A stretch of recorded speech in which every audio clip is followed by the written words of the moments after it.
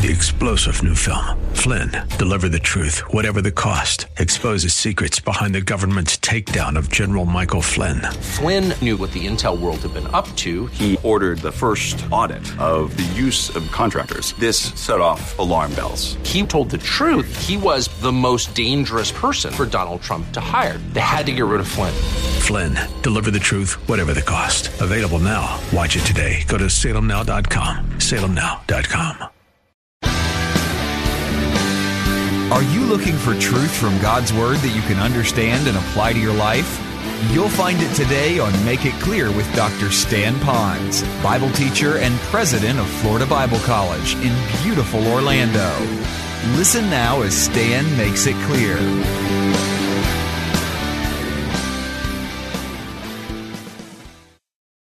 This morning we're going to consider, I believe, probably one of the greatest, most asked questions that a person might ask. And it's at the title of our outline, and that is, how can a person be right with God forever? And that's a sincere question. I imagine that there are Methodists in this world today that are asking God, how can I be right with you? There are Lutherans today that are asking, how can I be right with you? There are Baptists today. There's Catholics today. There's people of all different shapes and sizes that in some measure, somewhere along the life journey upon which they are, they're saying, Lord, how can I really be right with you? There are some that they think they found how to be right with the Lord.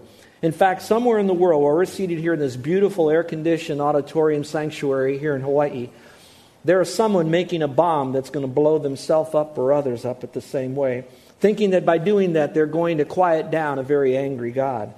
Somewhere in the world today, there is a man cutting himself, thinking that if he could endure that pain in some measure, that God might smile on him. Somewhere in the world today, there's a man that's lying on a bed of nails, thinking that if he could manage his pain, he might be able to appease God. Somewhere in Haiti today, there is someone that is killing a chicken and then spilling its blood on some makeshift altar, thinking that in some measure God might allow that person to have eternal life with him. I know there's a place in the world today that there are hundreds of thousands of people that are kneeling and facing a city called Mecca, thinking if they're following that religious teaching that in some measure they will connect better with God. And so you ask ourselves, and I could ask myself the same question, why in the world would they do that? Because somewhere inside of them there is the thought that something has to happen when they die. Now, there are people that will try to do all that they can with all the mental gymnastics that they can to say that there is nothing after death, that you just kind of, it's like a blade of grass that burns and it's no more. But deep at night, they still have to keep reconvincing themselves of that, because inside they're still wondering, how could I be right with God? And that's a normal thing. It happened with me. I didn't come from any religion, any cult. I didn't come from the Middle East. I didn't come from Haiti. I was just an American boy in 1966. I had a pretty bad surfing wipeout, they call it. And it was at that time that I had my wake-up call that I began to really seriously say, God, I want to know, how can I be right with you? And in fact, my prayer was, Lord, I will do whatever it takes. And I added this to it, reluctantly, hesitatingly, hoping that I wouldn't have to do this. I said, God, if you wanted me to even lay or walk on glass, I would do that in some measure so I could know I have eternal life.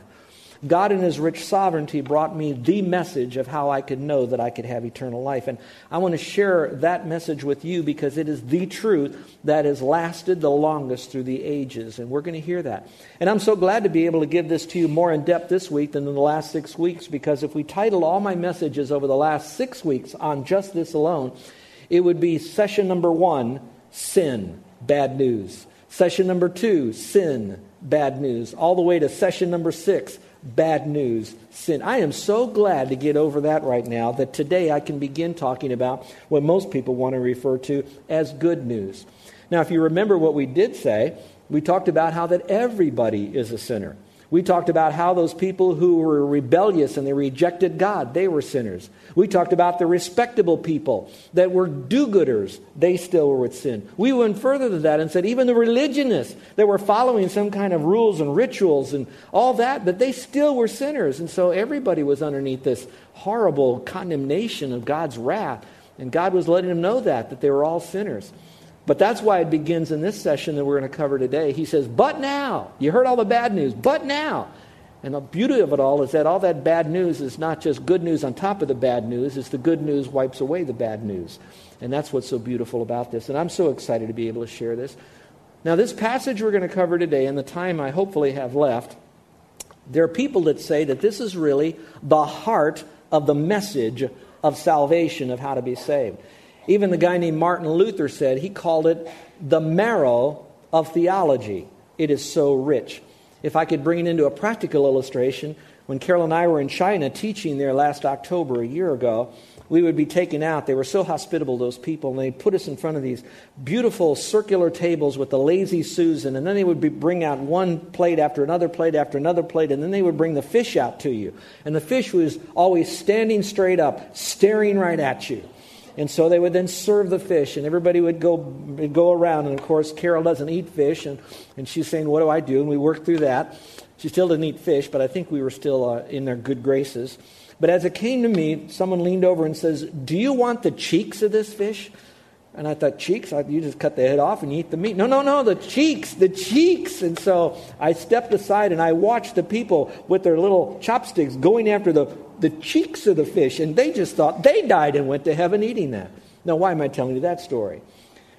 What we're going to study today would be the cheeks of the fish, all right?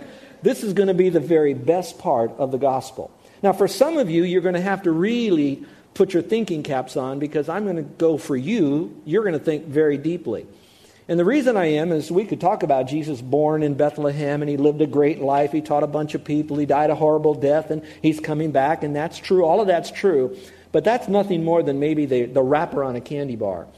But that's not really the meat. There's a lot that goes on underneath it. And once you know what goes on underneath all of that, it's not going to change what you've heard, perhaps. But what it will do is it'll add so much substance to you that you will so much want to engage this Christ that you too will want to praise his holy name for 10,000 years and beyond. And that's my desire, is that you will glorify the Lord long after this message, but because of this message and because of the truth that's going to come from it. So what I'm going to do now is I'm going to take you through a passage of Scripture where Paul explains the 7 aspects of what we might call the righteousness of God. And if you listen to this, then you're really going to get what we might call theology. Now, I'm going to try to make it as fun as we can, as simple as we can. I'm going to use a lot of illustrations, hopefully, and you'll be able to follow along. But you'll hear stuff here today that you likely will not hear in many churches on a Sunday morning. But I want to feed it to you in such a way that you'll be able to grab a hold of this. Now, if we went back again and we talked about sin, there's a funny little word that we never use, and that's called hamartiology, and that's just the doctrine of sin. Now we're beginning the second section of Romans, and it's called soteriology, which is the doctrine of salvation. Now, why am I telling you that? 9 out of 10 of you won't remember it. The one of you that do will say, wow, he really does know doctrine. So are you impressed? All right. So what we're talking about now is sin and now salvation. And there are 7 of them in this passage. Very easy to follow. But you're going to hear stuff that'll really nail the lid closed on the issue of how can I really be right with God forever? So let's look at number 1. The righteousness that we need obviously comes from God. And I'm going to jump right into the middle part of the verse. And if you're following along in your Bible, it's actually verse 21. The outline that you have here has been printed with verse 1, but it's actually verse 21. That's a misprint, and that's on me. All right, so let's look at the verse. He starts out by saying, but now, apart from the law, the righteousness of God has been manifested or made known, being witnessed by the law and the prophets. Now, for all of you that might be new, that's a lot of stuff in there. So let's just look at what I put in the bold print. So the righteousness we need actually has to come, now not just of God, but from God. So let me see if I can unpack this just a little bit for you. When we talk about this righteousness of God and how big it is and how important it is and how much we really need it. You have God, and he has many attributes. We know that God is love, God is light, God is grace, God is mercy. The other aspect of God is righteous. So you have God's righteous. But out of God's righteousness, he now makes us righteous. So there is a righteousness not just of God, but there's also a righteousness that is given to us from God. Now, for some of you, if you want to be right with God, the first step is boy, to get to heaven, I've got to be righteous. Now the question is how good do I have to be in order to be righteous? You have to be as good as God. I will unpack that in a moment. Therefore, as righteous as God is, you and I have to have that righteousness. And we're going to learn that no matter what we do, we'll never have that righteousness. So therefore, in order to achieve heaven, we have to have God's righteousness, and that righteousness has to be given to me. Now let me give you some good news. When God gives us His righteousness, it doesn't mean He gives up His righteousness. He is so big and He's so great, so His righteousness is so eternal that He gives us His righteousness, and it comes from God. And now that is so beautiful, which means all of a sudden it's starting to should be making you feel a little bit more comfortable that I don't think I could make it. But wait, what? God? Who? He's going to give me His righteousness? He is. Now, how does that all work out? Stay with me today, and we're going to learn how that happens. So that righteousness that we get actually comes from God, and boy, do I really like that. Why? Because there is no righteousness in myself. Now, listen up for just a moment. Because there are some people that think you start the world as a little baby, like we did our parent-child dedication. Those kids are really cute and they're really nice and all of this stuff. But any of you that had children, even though that they're kind of real nice right now, they still are very selfish. Me, mine, and all of that. They have what is known as a sin nature. So it doesn't mean that God takes our righteousness and He adds a little bit more of His righteousness to our righteousness to make us better. Doesn't mean that at all. It means that we are so unrighteous that nothing we do and all that we are so unrighteous, even in our very best, watch this now, even our very best is still nothing more than a filthy rag. It says that in Scripture. And you say, what's a filthy rag? Back in those days, they had a lot of problem with diseases, and one of the diseases they had was leprosy. Now, filthy rags could be, and let your mind go any direction you want, because it doesn't specifically say. But often those rags would be used to wipe off the dead skin of those lepers, and they throw those rags away. That, Scripture says, is the very best that you do. So you take away from that your righteousness, anything else, all your bad stuff, is even worse than the filthy rag. That's why, here it is, we need God's righteousness given to us. So we're lost, we're all sinners, no matter if you rejected God, whether you're a respectable person or even religious, you need God's righteousness. That's number one. Let's go to number two. So it comes from God. Number two is we do it without the law. We get this righteousness from God without the law. Now, I put it in little quotation marks there in my notes here because I wanted you to see the word "the" in a very special way. Now, you have to follow along. I don't know what Bible you have. I'm using the New American. It might be in some other translations, but I'm going to be very technical with you. This is cool. This is going to help you see why we who believe that it's by faith alone in Christ alone, why it works. It says, "But now," the righteousness from God, "but now is apart from," now in your Bible it might have the word "the law" in there. Now, let me explain a little bit more about that. When you go through the original writings, there's what we call articles. You have an indefinite article, a law, or you have a definite article, which is the law. In the Greek, you will not find the word the law. Some of you have a translation that it'll say the in there, but the word law is a small l, not a capital L. And you're saying, what are you making such a big deal over this? You're going to see in a moment. Here we go. So it says a law. So we are, but now, apart from a law, the righteousness of God has been manifested. Now, when I look at that, and it says a law, what could that be referring to? Because later on in the verse it says, look at it, being witnessed by the law. Now you have a definite article in there with a capital L. That being said, now look up here if you will. I'm going to walk around so you can kind of get your eyes focused here and listen.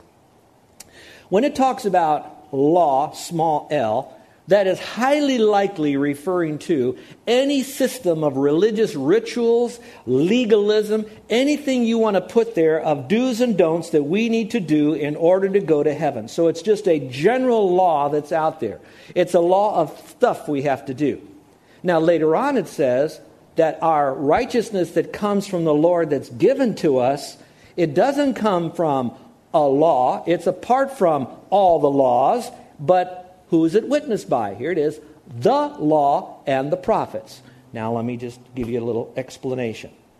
There are many people today that think that, well, the law is the thing that we do, we must obey in order to go to heaven. Didn't the Jews have it in their Bible? Didn't the Jews teach that? Didn't the prophets tell them that it's all about the law and they needed to listen to the prophets, which would be all the Word of God in the Old Testament? And the law, which would be the Decalogue and all the other laws, shouldn't they be obeying them? Isn't that what the Jews had to do? So the Jews got to heaven in the Old Testament by being obedient to this stuff. The answer is absolutely not. the law was never given as a way to go to heaven. All the other writings in the Old Testament had nothing to do about eternal salvation. Practical salvation, if you do this, you'll be healthier. If you do that, you won't be healthy. If you do this, you'll be saved. I'll take care of you, all of that. A lot of it dealt with earth salvation, not eternal salvation. So when it says the law, watch this, and the prophets witnessed, what did they witness? They witnessed that salvation and redemption and righteousness came from God without any laws that's out there. So if anything, what the Old Testament did was to show the Jews that none of these things will get you to heaven, that there is a Savior, and He's the Messiah who will come later on. And then the prophets spoke about it. So the law and the prophets testified that no laws of any kind would get them to heaven. So you might be asking then, why do these Jews have it so mixed up? Well, they had it mixed up then. They had it mixed up in Jesus' time. That's why there was so much conflict with Jesus, with the Jewish people, etc. And that's why we have the conflicts today with Jewish people not seeing Jesus as the Messiah. Are you tracking with me? Say, uh-huh. Now let me take it and move it away to a more practical way, even into our own religion. There are many people today that will go to church. There are many pastors, preachers, men, women, priests, whatever they might be. They will purport or push on humanity that going to heaven is by being religious, keeping some kind of religious laws, whether it's communion or baptism or rosary beads or all that other stuff. All of that is good. I get that. But what happens is when these people who are highly respected for their so-called knowledge of the Bible substantiate that, but not clearly teach that in God's Word, clearly, properly interpreting it, then it's no different than the religions of the world today, like the Jews in the Old Testament. They all of a sudden, they make doing some kind of religious thing a way to get to heaven. Remember, the righteousness that we have does not come from anything we do. The righteousness that we have comes strictly from God. And the law and the prophets witnessed that, told that, spoken to us. So it's all apart from the law.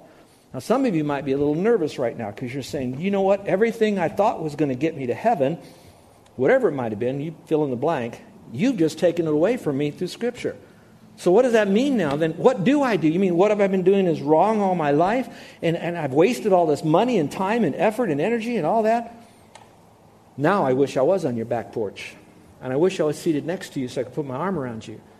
To say we all thought that now think differently. Quote, we've all repented. We've all changed our thinking. We thought that too. And I know it's a hard pill to swallow, but it's okay to be wrong. It's okay to say, you know what, I thought wrong. And maybe I'm going to hear something that's really truth, because what I was doing before, it only sustained me for the moment of me doing it or when someone reinforced it. But in my heart, when I put my head on the pillow, it didn't work. And I'm going to say, I know that. We felt that too. We're not better than you. We just kind of got the truth, and now we're going to give our life to help you have that truth too, because we love you, we love the truth, we love what it does. And so again, without the law, any law, we can have eternal life. Now, I want you to know, the Old Testament has principles and laws in there that are good, and I'm going to tell you what they're going to be used for later. All right, let's go to number 3. So the righteousness we need is from God, but it doesn't come with the law, so it's apart from the law. Now in verse 22, it says, even the righteousness of God through faith in Jesus Christ. So the point is, my righteousness that I get from God is received by faith alone. Take a moment and fill in the blank. Get your pen out and fill that in. It's received by faith alone. Now in the context, it's more than faith alone. It's faith alone in Christ. Okay, so it's not just faith alone, it's faith alone. True, that means not faith in works, but it has to have the right object. In this verse it says, even the righteousness that God gives to me, it's given to me, it's His righteousness, but I get it through doing something. It's putting my faith in Christ Jesus. For all those who believe. So you see faith and belief. So all that comes to me if I believe, for there's no distinction. I'll come back to the no distinction in a moment. Look at the verse again. Here it says, even the righteousness of God. Now follow. Even the righteousness of God through works. Is that what it says? No. Even the righteousness of God through faith and works. No. It doesn't say even the righteousness of God through faith, for there's no distinction. It says through faith in Christ Jesus, for all those who believe. Now, if you will, look back up here again. So when you look at that verse, it's saying the only way that gift of righteousness to go to heaven with that comes from God is provided to me, I only receive it through faith in Jesus Christ. Now remember, my faith alone doesn't save me. It's the object of my faith. Faith doesn't save, okay? Works don't save, faith don't save. It's the object of our faith. And God says works don't save because you can't ever do enough because it needs perfect righteousness to get there and you can't get it. So now you say, okay, if I have faith now, then faith is enough. And how much faith? It doesn't matter how much faith you have. It does matter that your faith is in Christ. Now let me qualify that a little bit.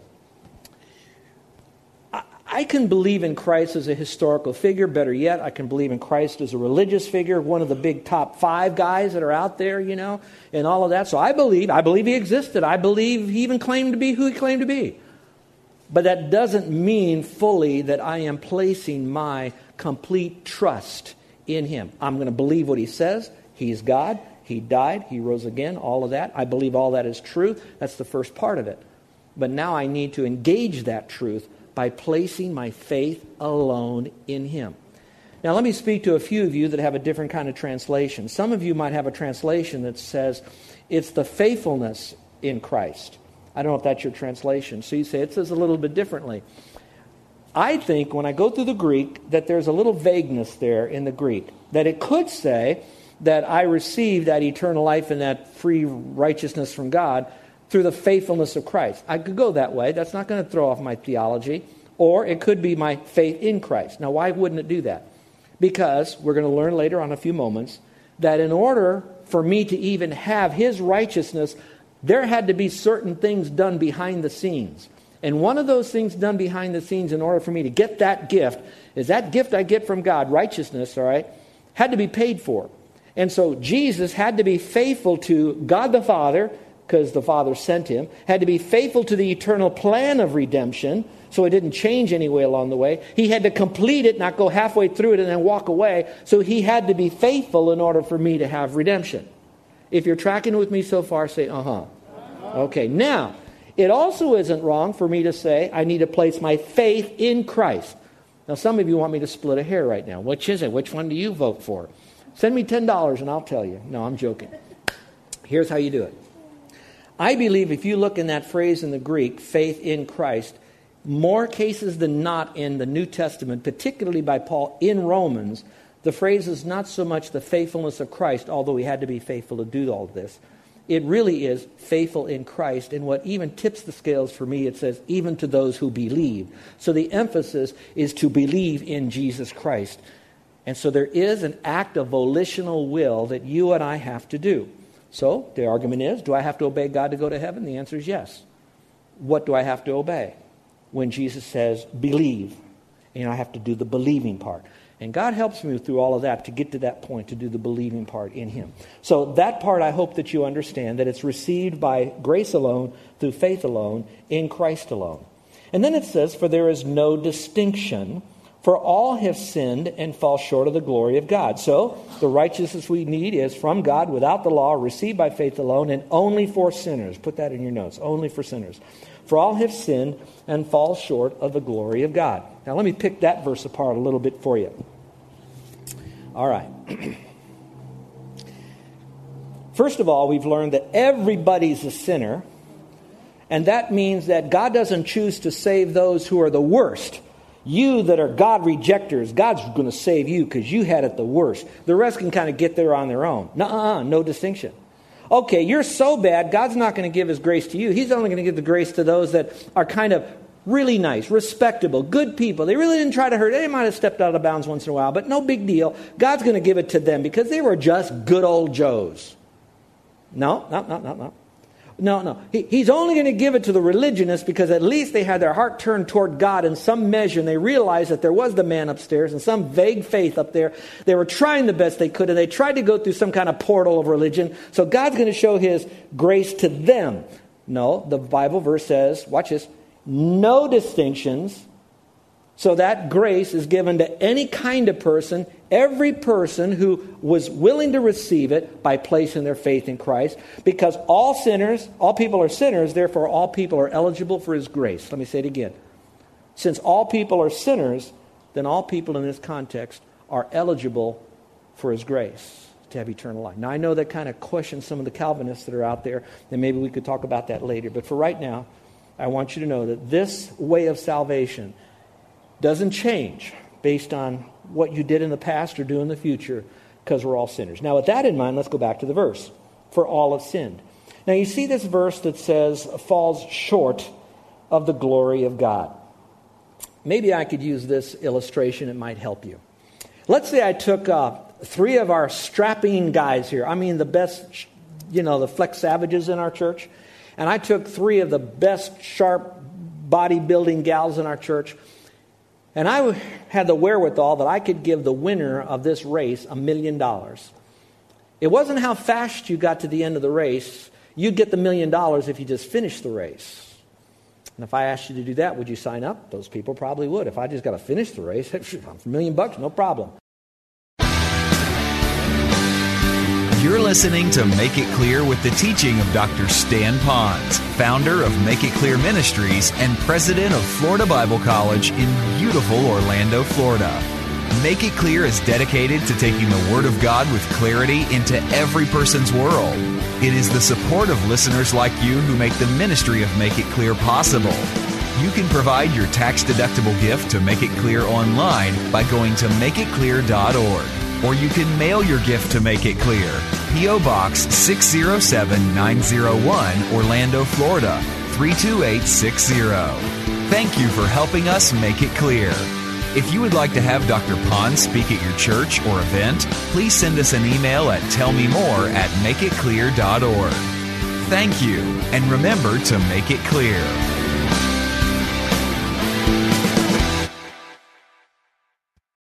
Three-star General Michael J. Flynn, head of the Pentagon Intelligence Agency, knew all the government's dirty secrets. He was one of the most respected generals in the military. Flynn knew what the intel world had been up to. He understood its funding. He ordered the first audit of the use of contractors. This set off alarm bells.